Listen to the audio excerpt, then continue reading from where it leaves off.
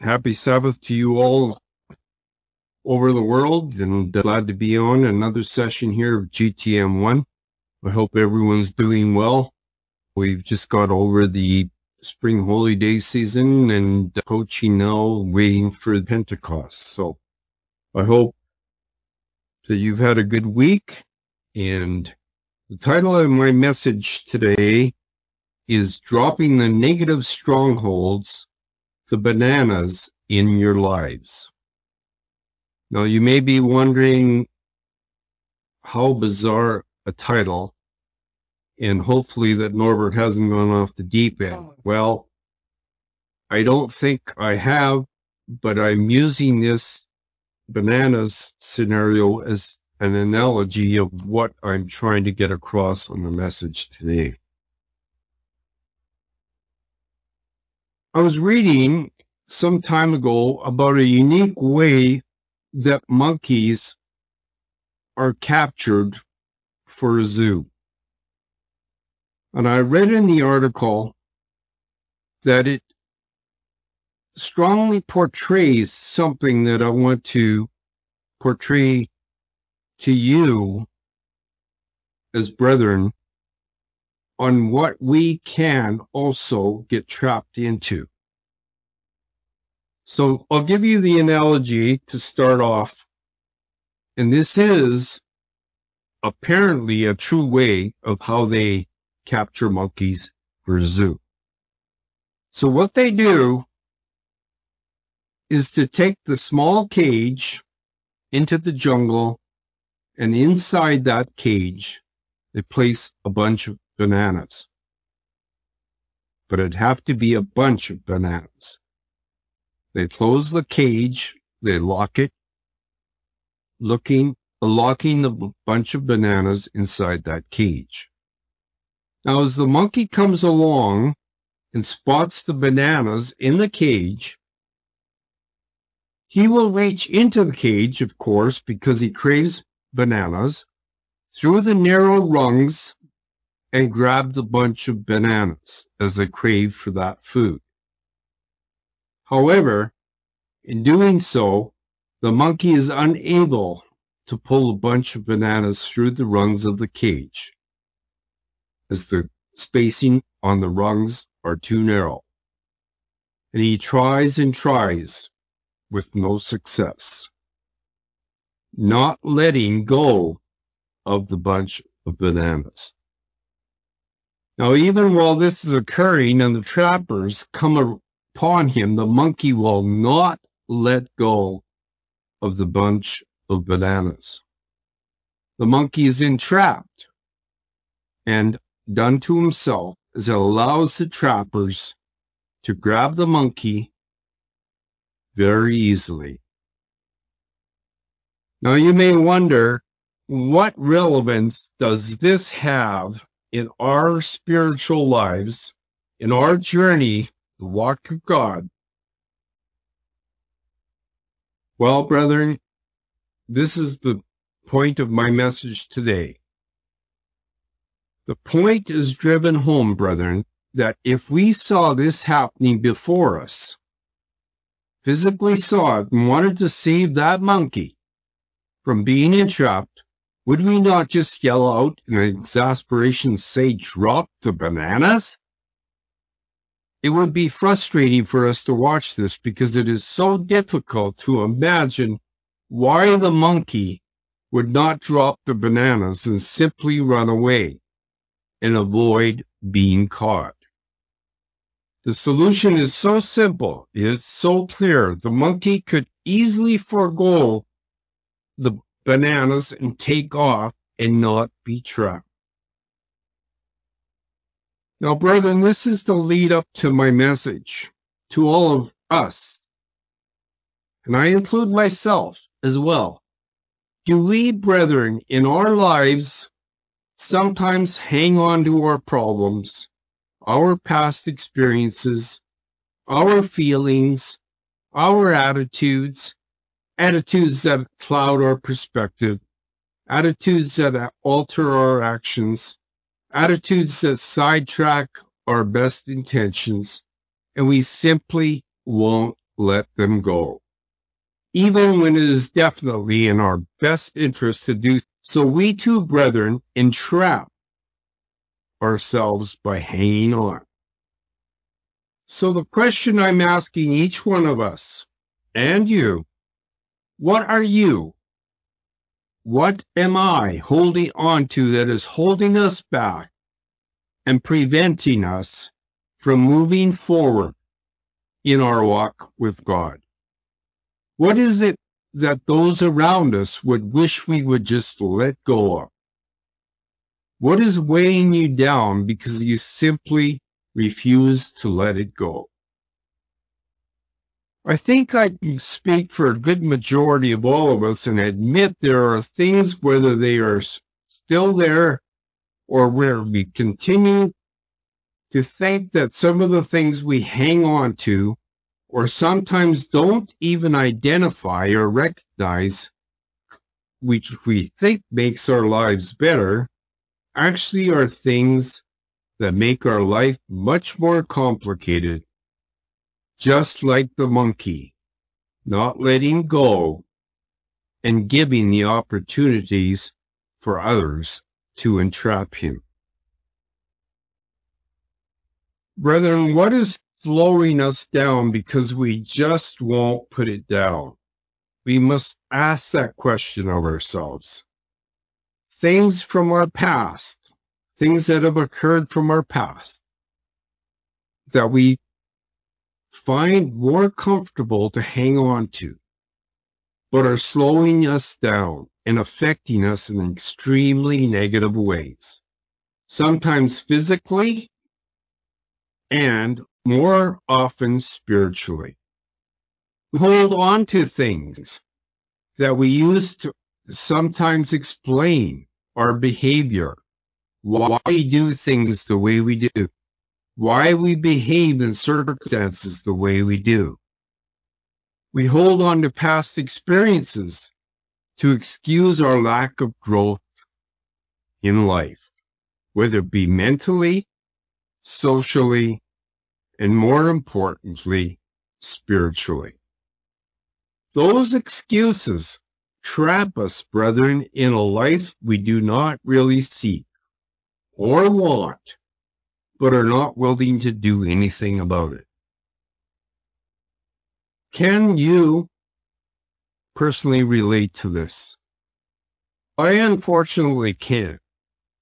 And sometimes we hang on so tight that we are completely trapped and do not even see that we are in that state. What are we hiding that we do not want anyone to find out about? This thing that you and I are dragging around, hoping that no one will ever find out. But in many cases, they do know that something is up. They can see it in your character, in your behavior, in your responses and or actions. Sometimes we tend to play games with ourselves and carry around something that really we do not need to be carrying around any longer. Brethren, each one of us should be asking the question of ourselves, what are we holding on to that is making a monkey out of ourselves? We must determine in our minds, in our hearts, that if we want a better life, including our spiritual lives, we genuinely want to overcome and grow. We must drop that bananas, or that banana, or the bunch of bananas. We must drop that stronghold onto which we are holding. It is that simple. In our own lives, the banana, the stronghold can be anything that keeps us from seeing things as they are doing what we should be doing. It can be something in our behavior that we know we need to drop, but we just will not let it go. Sometimes we do not even recognize it as being a negative stronghold. that is holding us back from advancing in our conversion process. So these bananas that we hang on to and become strongholds on our lives are described by Paul in 2 Corinthians 10 verse 4. Turn there, 2 Corinthians 10 verse 4. For the weapons of our warfare are not carnal, but mighty through God to the overthrowing of strongholds. Overthrowing of strongholds. Strongholds are those things that become a constant pull in the wrong direction for us. It is a heavily fortified position in our life that we need to get rid of, to let go of. When we do not get rid of these strongholds, then Satan is open to attack us on our own turf, behind our own defenses. It is not something that we see coming because it is already there working against us from the inside. The cornerstone of a stronghold is laid in this undisciplined mind, brother. Let's turn to Proverbs 4, verse 23. Proverbs 4, verse 23. Above all, guard the door of your mind. We've read this many times. With diligence, for out of it are the issues of life. It is saying we need to protect our minds, brethren. We need to be diligent about it because our thoughts determine the course of our life. Sometimes physically, but also more often spiritually. We do need to protect our minds. By not actively attacking our negative strongholds, we are by default holding on to them. We are holding off opportunities. We are holding off a better, more meaningful life. We are holding off the life that we are all wanting, the life that God wants for us. If we do not take the strongholds down, they will take us down. It's that plain and simple. When Paul asks, who your master in Romans 6:16, let's turn to Romans 6:16. Romans 6:16. Don't you realize that to whom you yield yourself as servants to obey,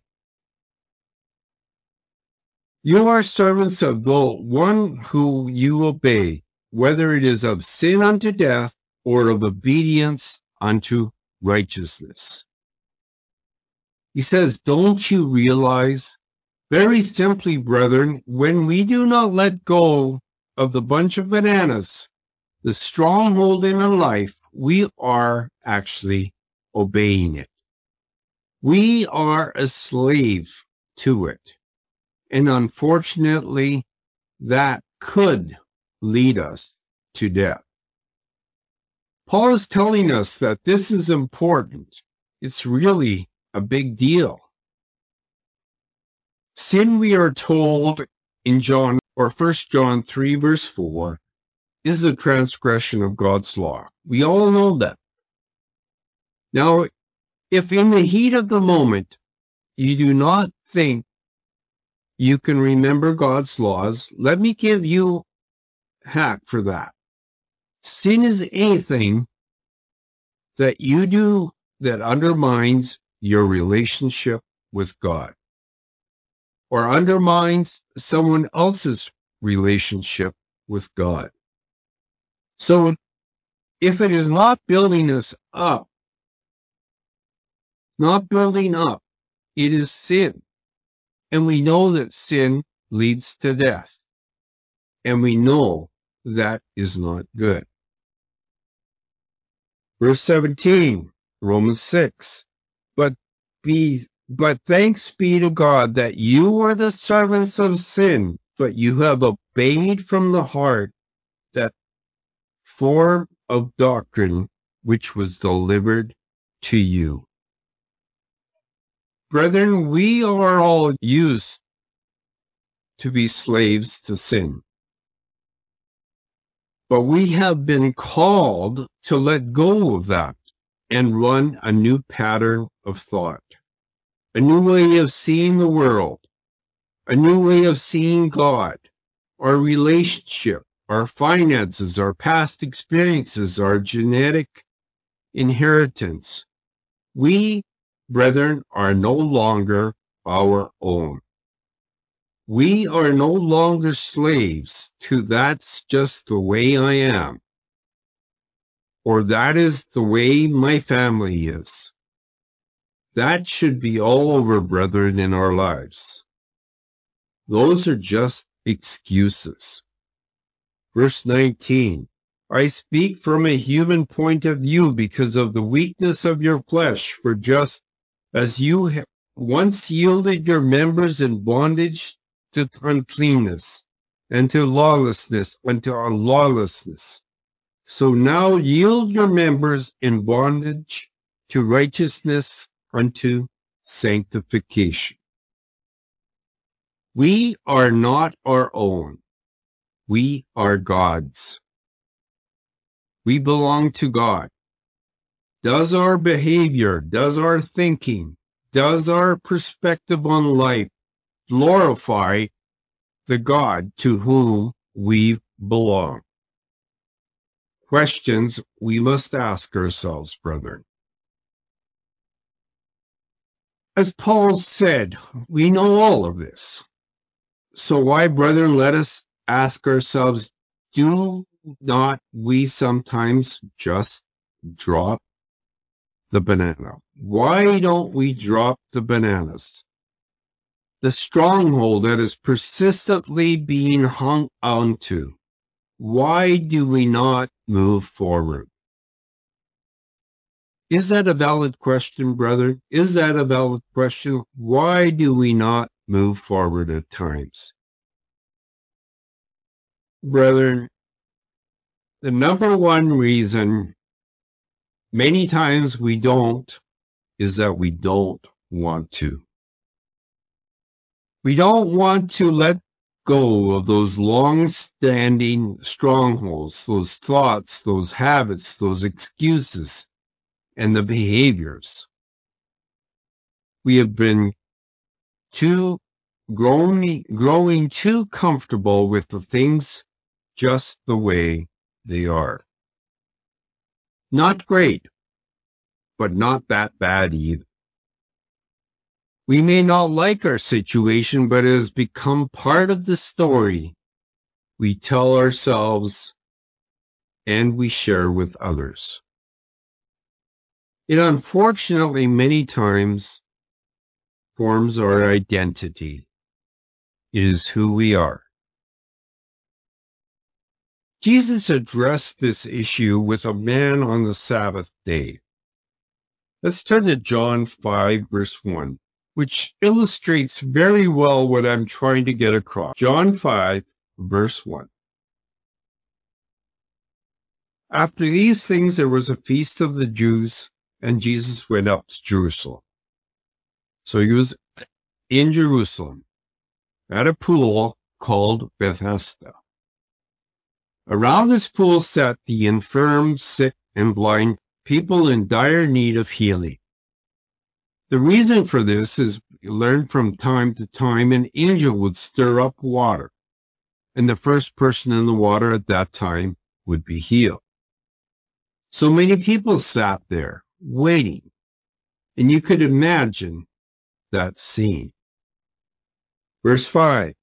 Now a certain man was there who had been suffering with an infirmity for 38 years. 38 years. That's a long time. The man had an infirmity. Now it says that Jesus knew this, and considering the man's condition, and situation and the fact that he was sitting around the pool, Jesus asked him what might seem like a strange question. He asked him, "Do you want to be healed?" Remember, keeping in mind that this man had been sick for 38 years. The question seemed redundant. The answer a foregone conclusion. If you personally were standing there and heard this asked of the man, you would want to interrupt and jump in and say, of course he wants to be healed. He is sick. He has been this way for 38 years. What do you mean by that question? He was there at the pool, wasn't he? You may think this question was strange on the surface, but was it really, brethren? Was that question strange? Could it be that this man had become so accustomed to his condition after 38 years that he liked it that way? Is it possible that he liked it that way, so Jesus had to ask him the question, do you want to be healed? Or has your condition become your story? Is it how you get attention? Is it how you explain your existence? Do you get the drift from what I'm saying, brethren? Is it possible that it is the way we sometimes deal with problems that we have become accustomed to the life we lead in the world that surrounds us? So accustomed to the problems we have, so comfortable with the excuses that we cling to, so accustomed to the feelings and insecurities that enslave us, that Christ comes to us asking the same question. Do you really want my help? Do you want to experience the power of God in your life? Do you want to have your prayers answered? Do you really want to overcome, or at least to bring under control, the problems that have been plaguing you for so long? Do you want to remove the spots and wrinkles so that you might inherit the kingdom of God? So that God will be able to use you in his plans for all eternity. The question is, do you really want God's help? Do you really want God's help? Brethren, when you really consider we have all the power in the universe available to us to get down in our lives what needs to be done, to overcome the insecurities, the habits that we have, the worries, the depression, the sins, the anger, and the family history that plagues us. Really, when you think about it, it is amazing that we have any problems at all. But reality is we do. We really do. Throughout the Bible, we find over and over again scriptures that tell us about the power that is available to us. Let's turn to Ephesians 3, verse 20. Ephesians 3, verse 20. Now to him who is able to do exceedingly abundantly above all that we ask or think, according to the power that is working in us. We have that potential. Philippians 4, verse 13. Philippians 4 verse 13. I can do all things through Christ who empowers me. 2 Corinthians 12, 9 and 10. 2 Corinthians 12, 9 and 10. But he said to me, my grace is sufficient for you, for my power is made perfect in weakness. Therefore, most gladly will I boast in my weaknesses, that the power of Christ may dwell in me. For this reason, I take pleasure in weaknesses, in insults, in necessities, in persecutions, in distress for Christ. For when I am weak, then I am strong. There's many more other scriptural references. All this points is to the fact that we have a special strength that is available to us, that is a match to any problem that we face in our lives. And yet, here we are today, you and I, dealing with and excusing away the same problems, the same issues. 1 Corinthians 10 verse 13. 1 Corinthians 10 verse 13. No temptation has come upon you except what is common to mankind, for God, who is faithful, will not permit you to be tempted beyond what you are able to bear. But with the temptation he will make a way of escape, so that you may be able to bear it. We are promised that, brethren. That is a promise from God to each one of us. This time of year, as we have just come out of the spring holy days, the days of unleavened bread, where we make a concerted effort to examine ourselves and leave our sins behind, to drop those bananas, those negative strongholds that leave us vulnerable to Satan and a slave to sin. So, brethren, we should seriously think about these situations we have or get ourselves into. Why are we continually plagued by long outstanding problems, just like the crippled man was? Why aren't they overcome, or at least brought under control? I ask you the question, brethren, this evening. Could it be, brethren, that is maybe the way we want it? Don't bug me. Leave me alone. Can we get that into our mindsets, brethren? Is that possible? Each one of you can answer that. But I personally have thought that at times in the past. We are all vulnerable, brethren. We are all vulnerable. John 5, verse 8. John 5, verse 8. Jesus said to him, arise, take up your bedroll, and walk. Going down to 14. After these things, Jesus found him in the temple and said to him, behold, you have been made whole. Sin no more, so that something worse does not happen to you. Brethren, we know that disease is not necessarily a consequence of sin.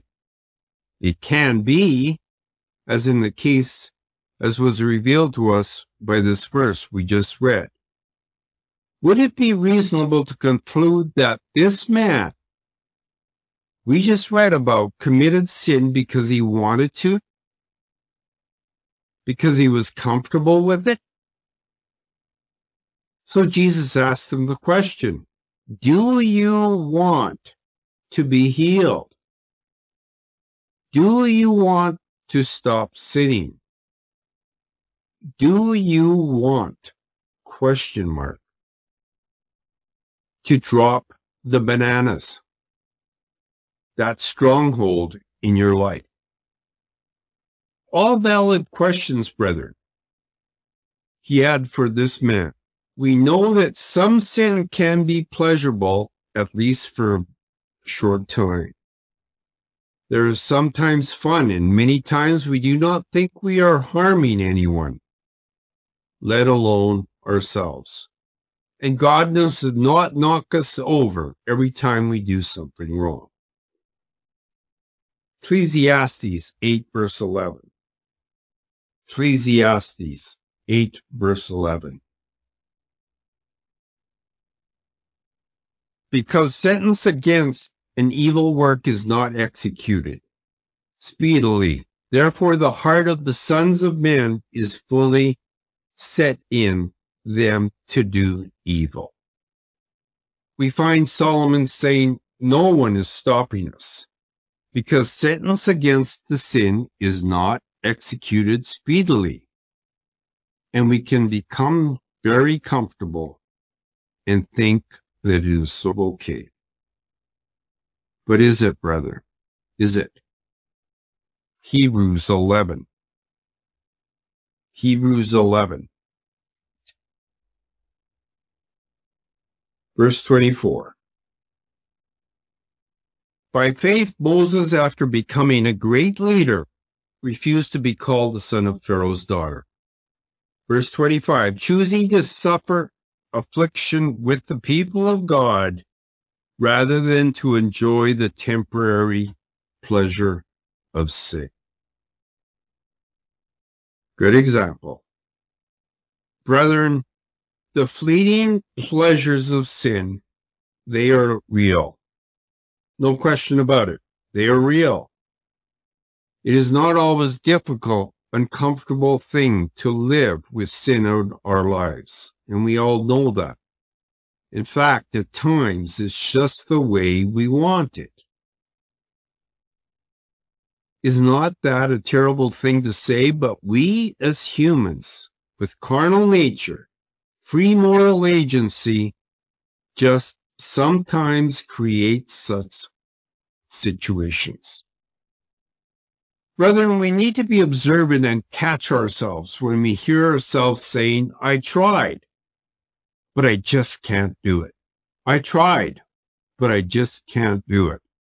The bells and whistles should go off in our minds, in our head, and give us a red alert.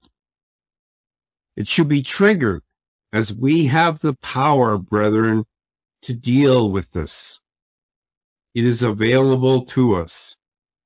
We cannot and we should not let us fool ourselves. It's very easy for us to get into a mode of thinking that it's not even that we cannot or we tried.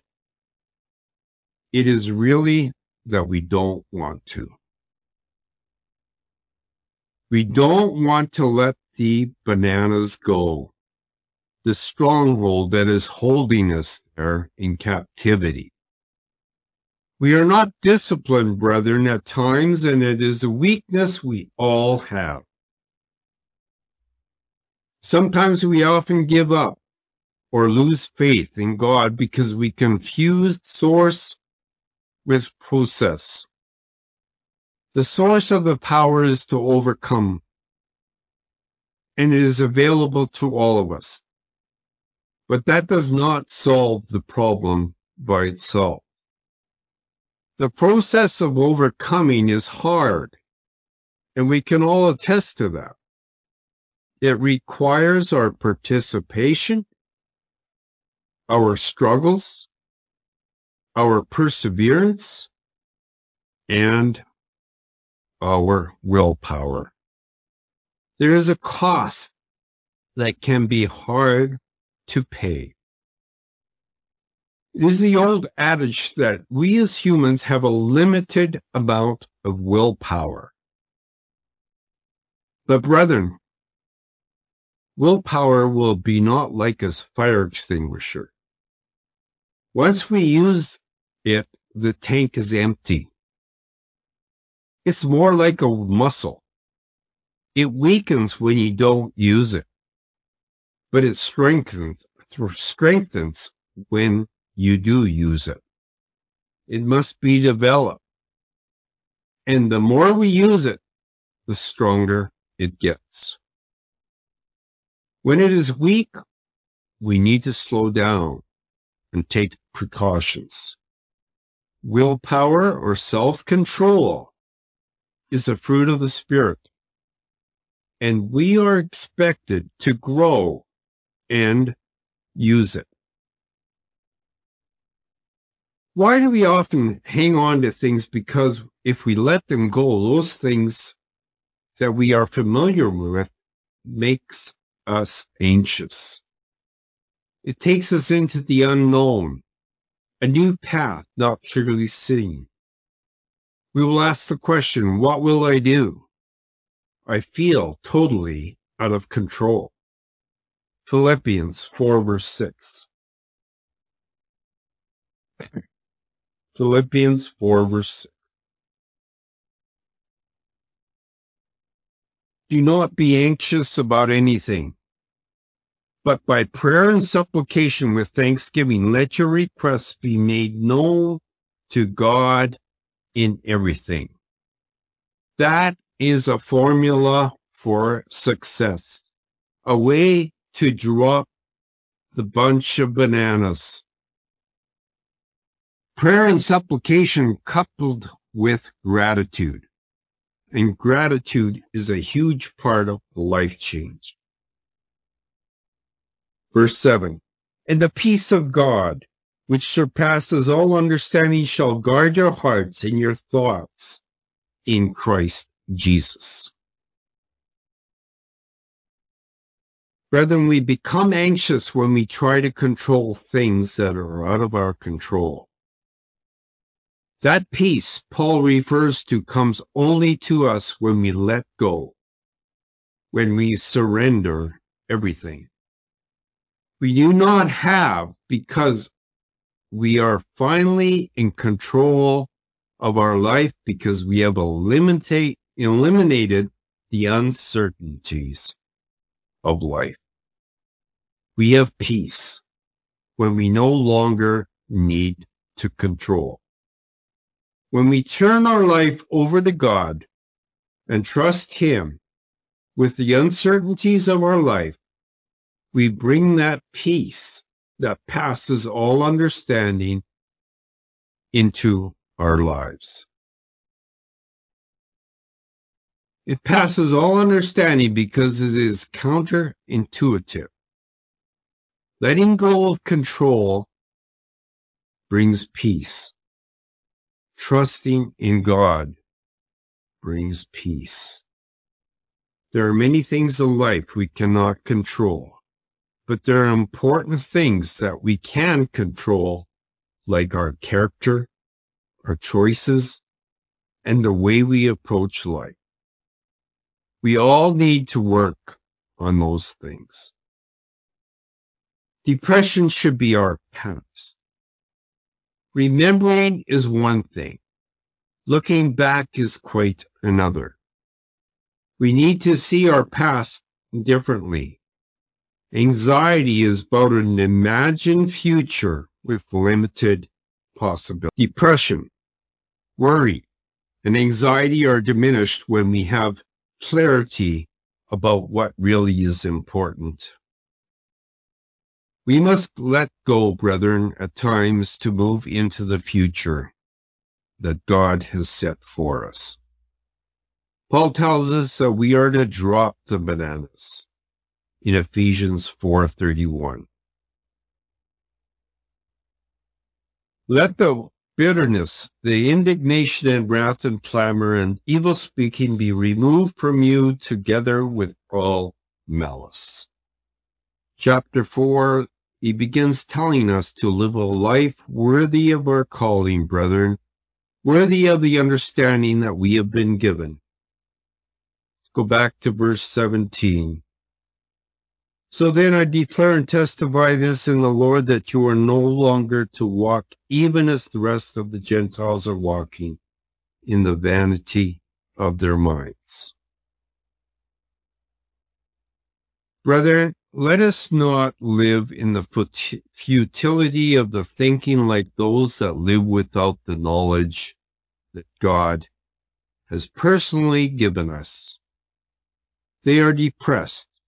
They are anxious, worried, getting their own way, seeing life from the wrong point of view. Let us work on not doing that, brethren.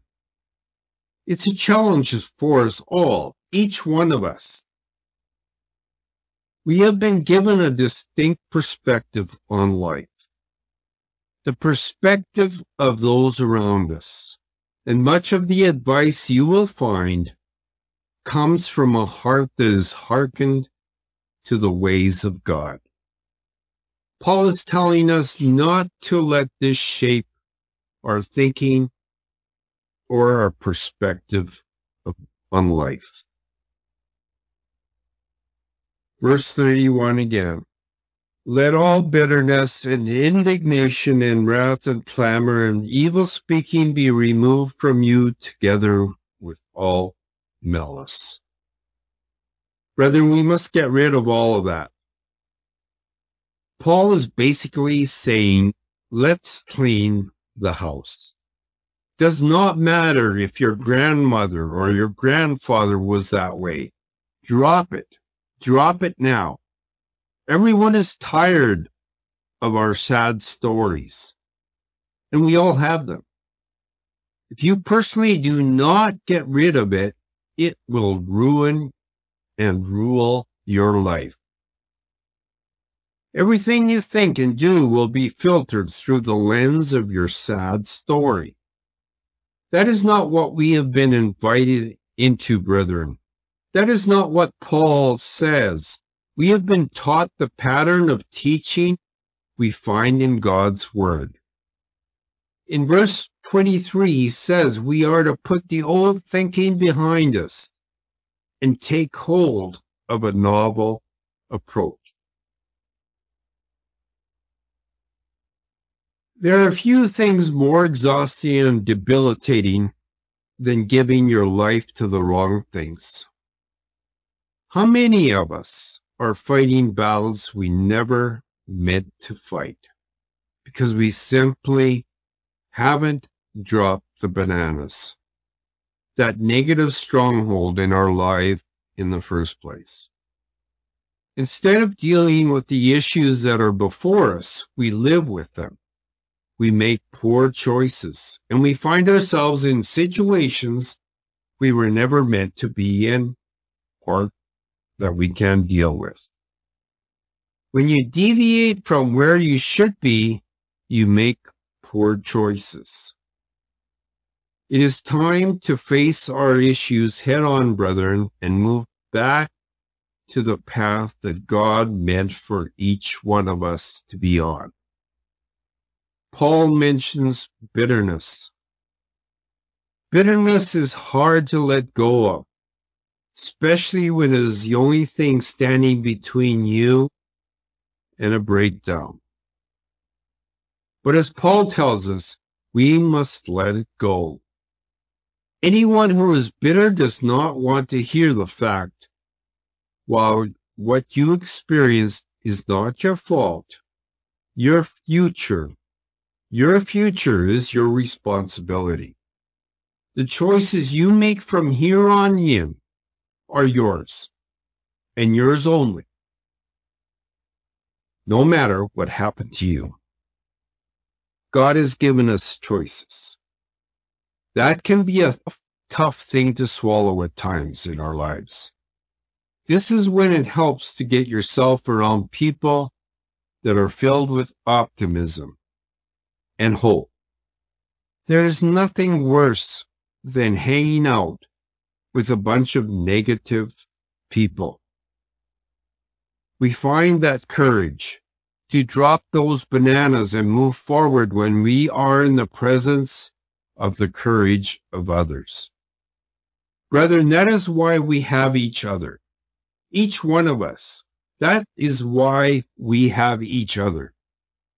We have all faced struggles and endured pains, and we continue to do. It is no shame.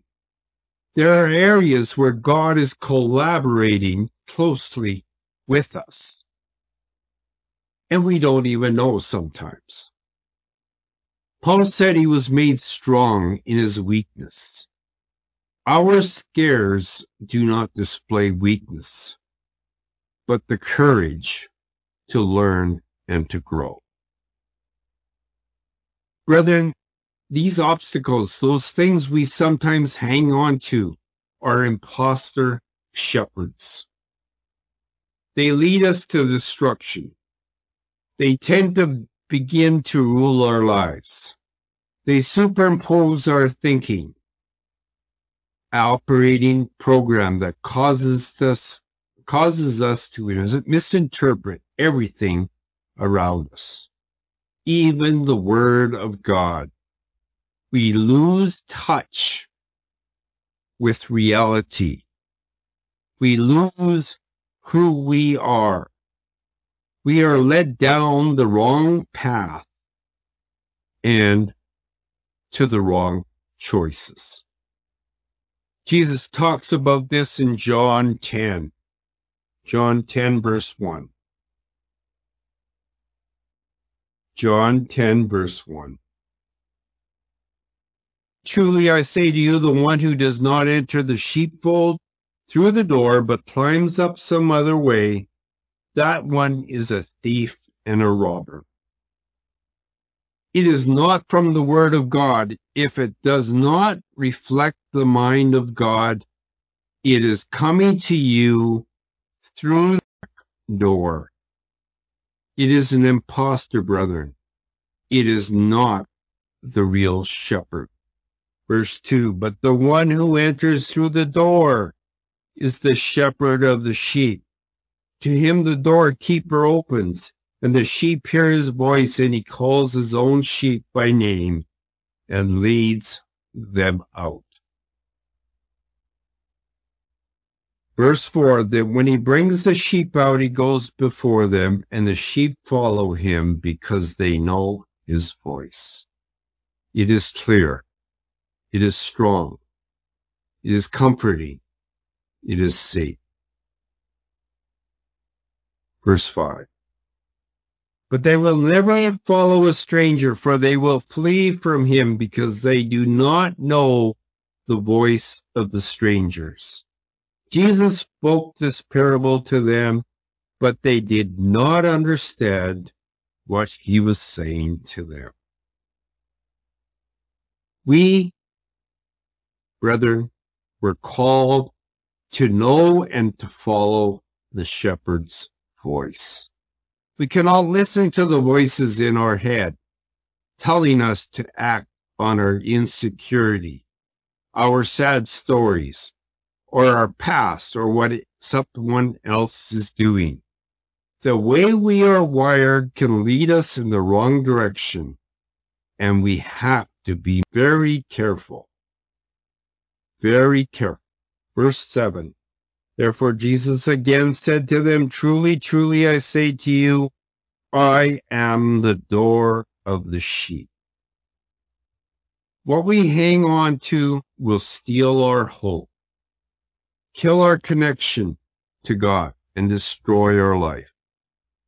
If we are his, we will not listen to those voices.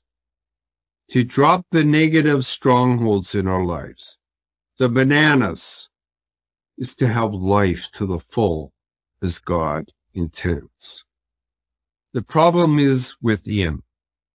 It is not God. It's not other people. It is not our circumstances. It is us, brethren. Each one of us. It is us. It's how we have chosen to respond to what life has thrown at us. It is a mismanagement of our minds. What are we holding on to that is holding us back? What are we holding on to that is holding us back? You know, brethren, we could be holding on to something that is not necessarily wrong, but sometimes we need to let go of it, even if it's temporarily. It does not necessarily mean forever. Every season of life requires different things from us.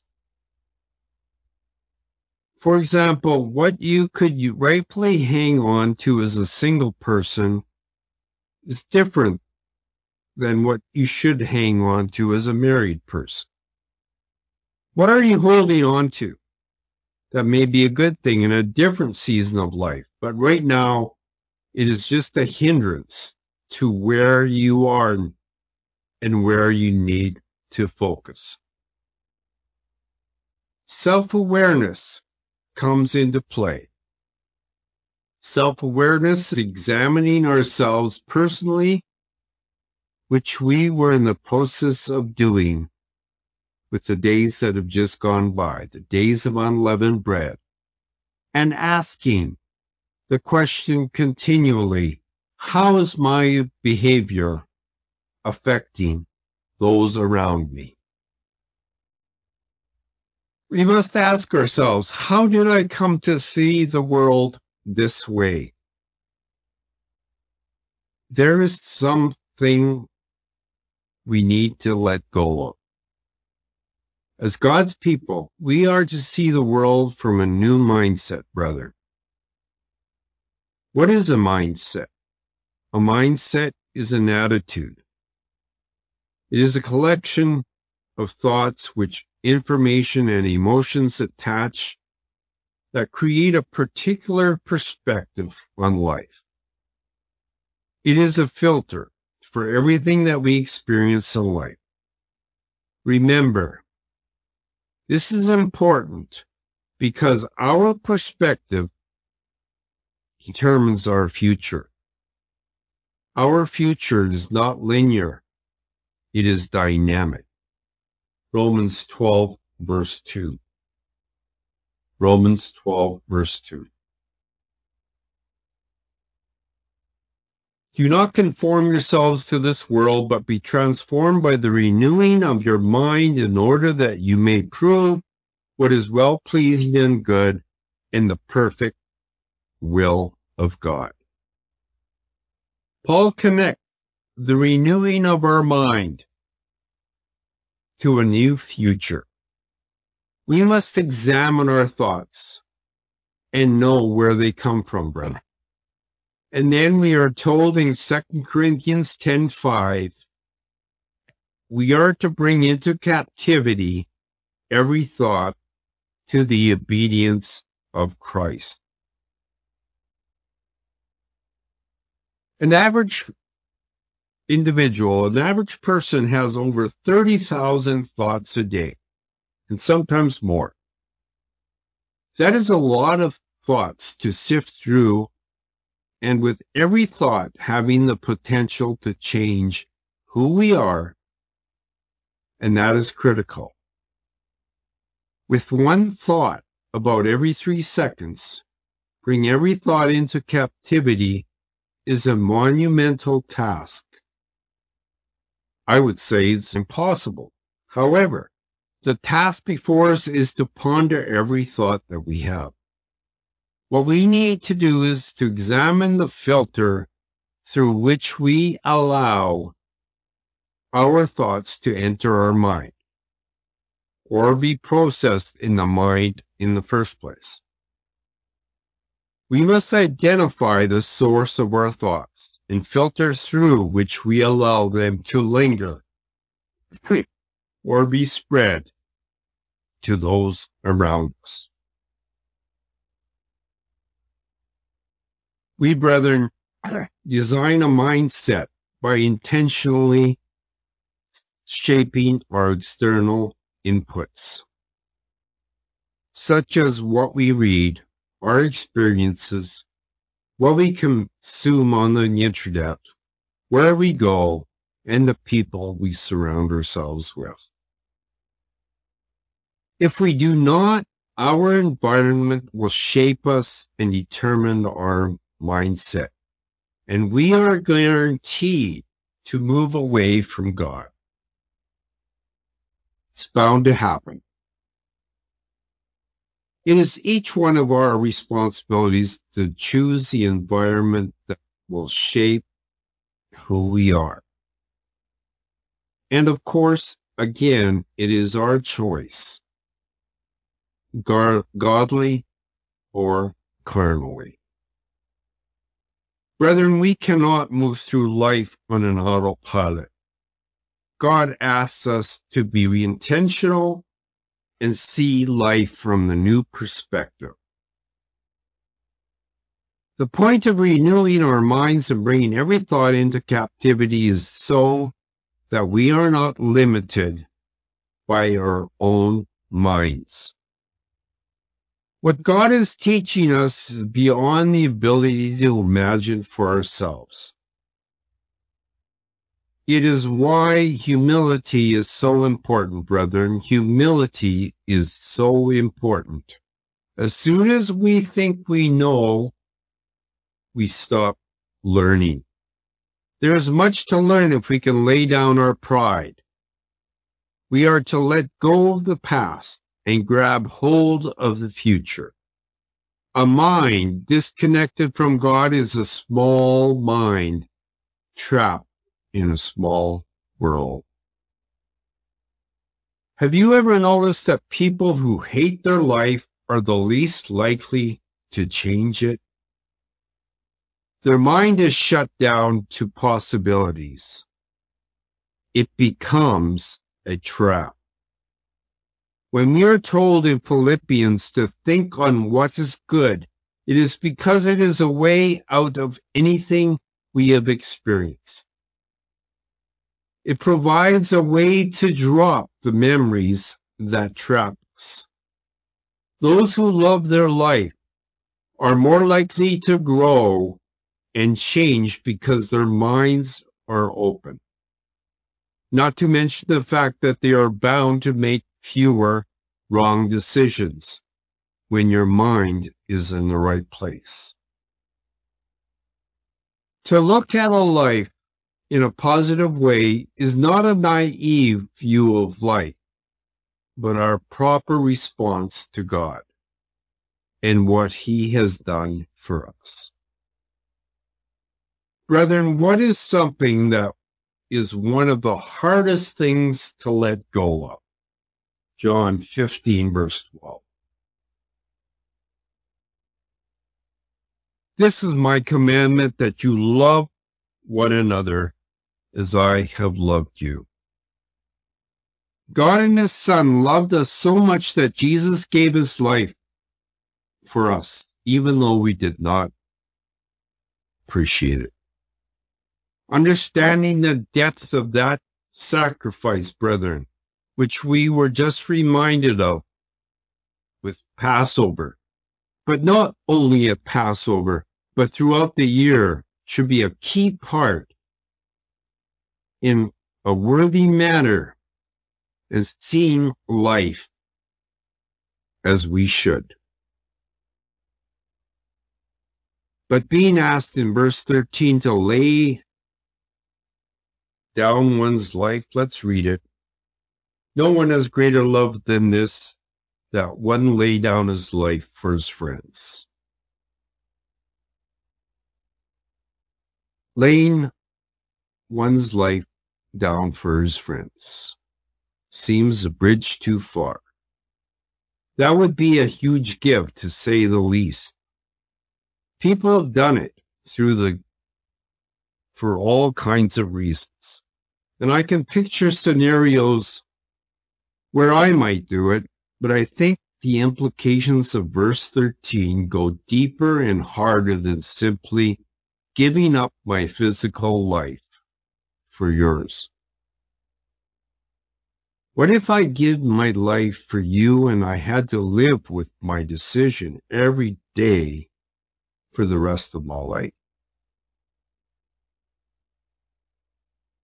Christ and God the Father now live with their decision to make possible the forgiveness of our sin and the possibility of our eternal life daily, even though most people have no appreciation for it and walk all over everything they stand for. Ask yourself the question, could I do that? Would I do that? That is supernatural love. It does not come naturally to us. A successful Christian will take ownership of their situation, brethren. And an unsuccessful Christian will blame others and spend their time on the issues that they really cannot do anything about. Then they stagnate. People who take responsibility for their lives have the power to make changes. We must be accountable.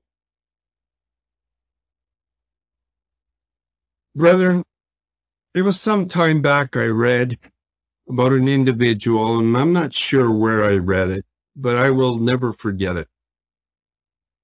So I'd like to share that idea with you. I was a revolutionary when I was young. And all my prayer to God was, Lord, give me the energy to change the world.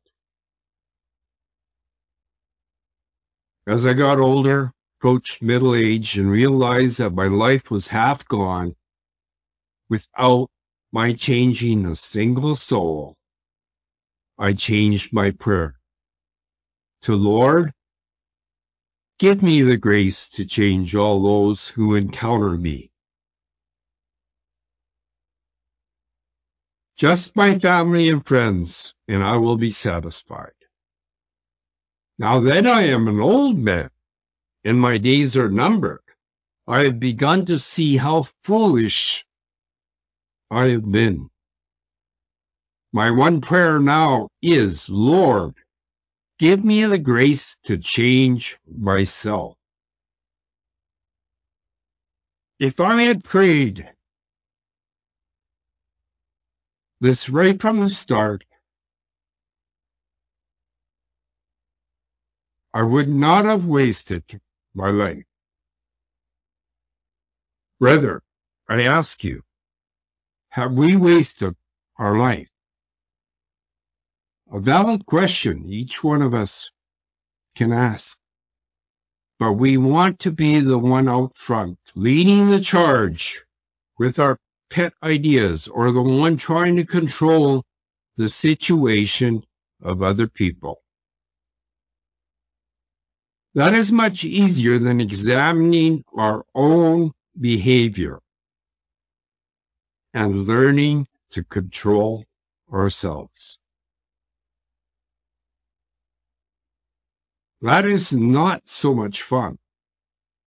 There is no apparent glory in that. It's a challenging work. There is a lot of inertia to overcome. So what happens? Our problems are now our habits. We have grown accustomed to our problems. And over time, we find them easier to justify and find excuses. Someone once said that the adults are just children with better excuses. Sure, we might acknowledge it as a problem. But what is sometimes our favorite line, but we can work around it, or we look what they are doing so it's comparatively not so bad. Evoking the principles of relative sin. I am not so bad, but they are much worse. Brethren, we should and we must know better.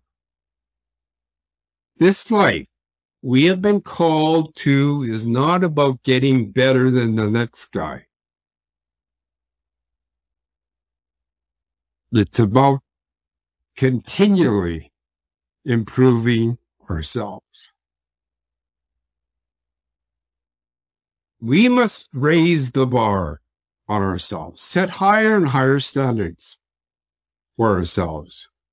We do not have any business being mastered by anything or anyone because we have a new master, God the Father, Jesus Christ.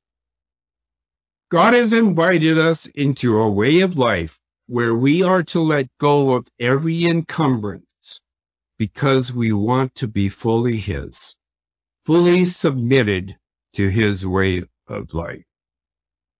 So, brethren, this may be hard to swallow, but let's consider this.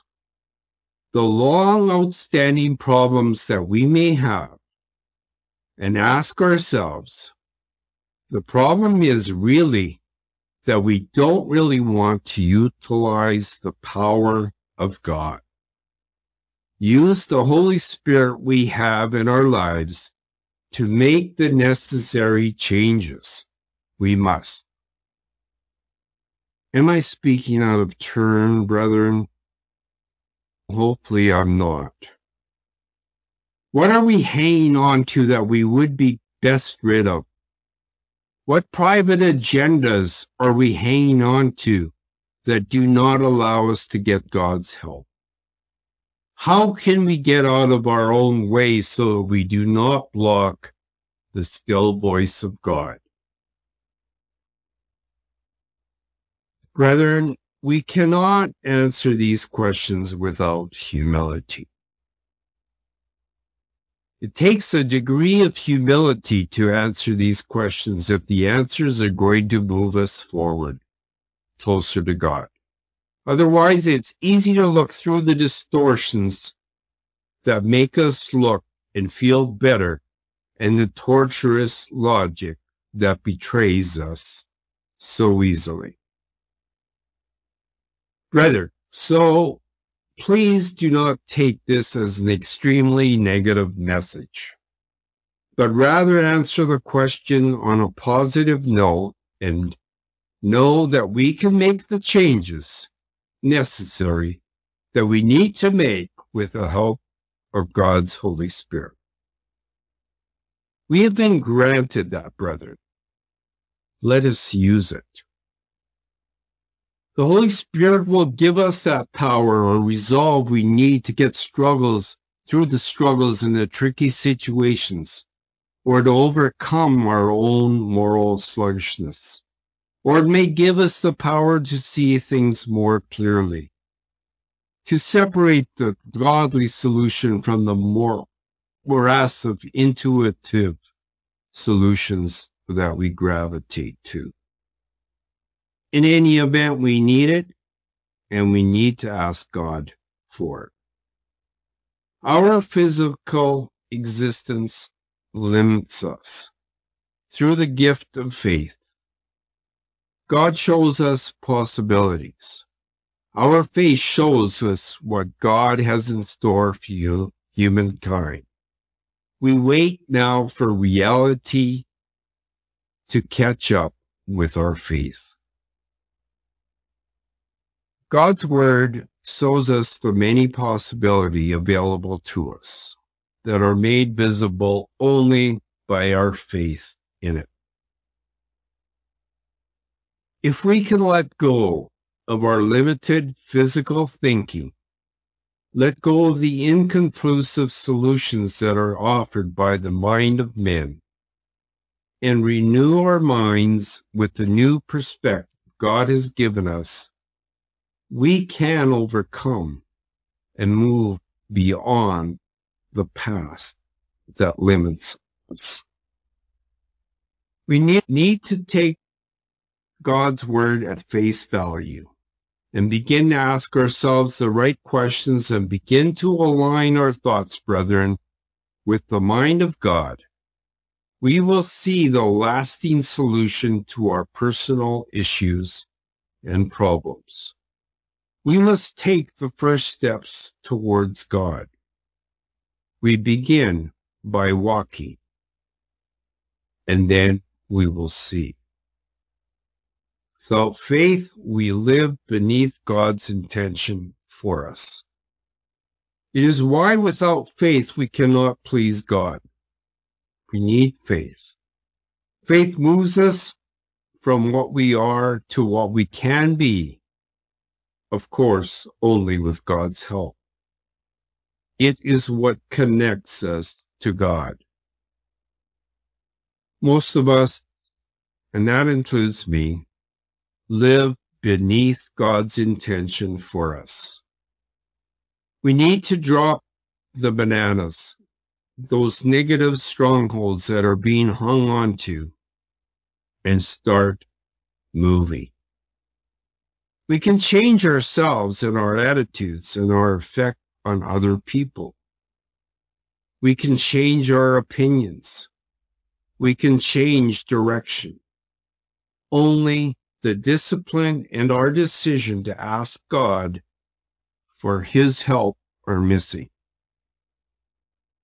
We have the chance, the capacity, the answers, and most of all, we have the divine help. All the elements are there, right in front of us.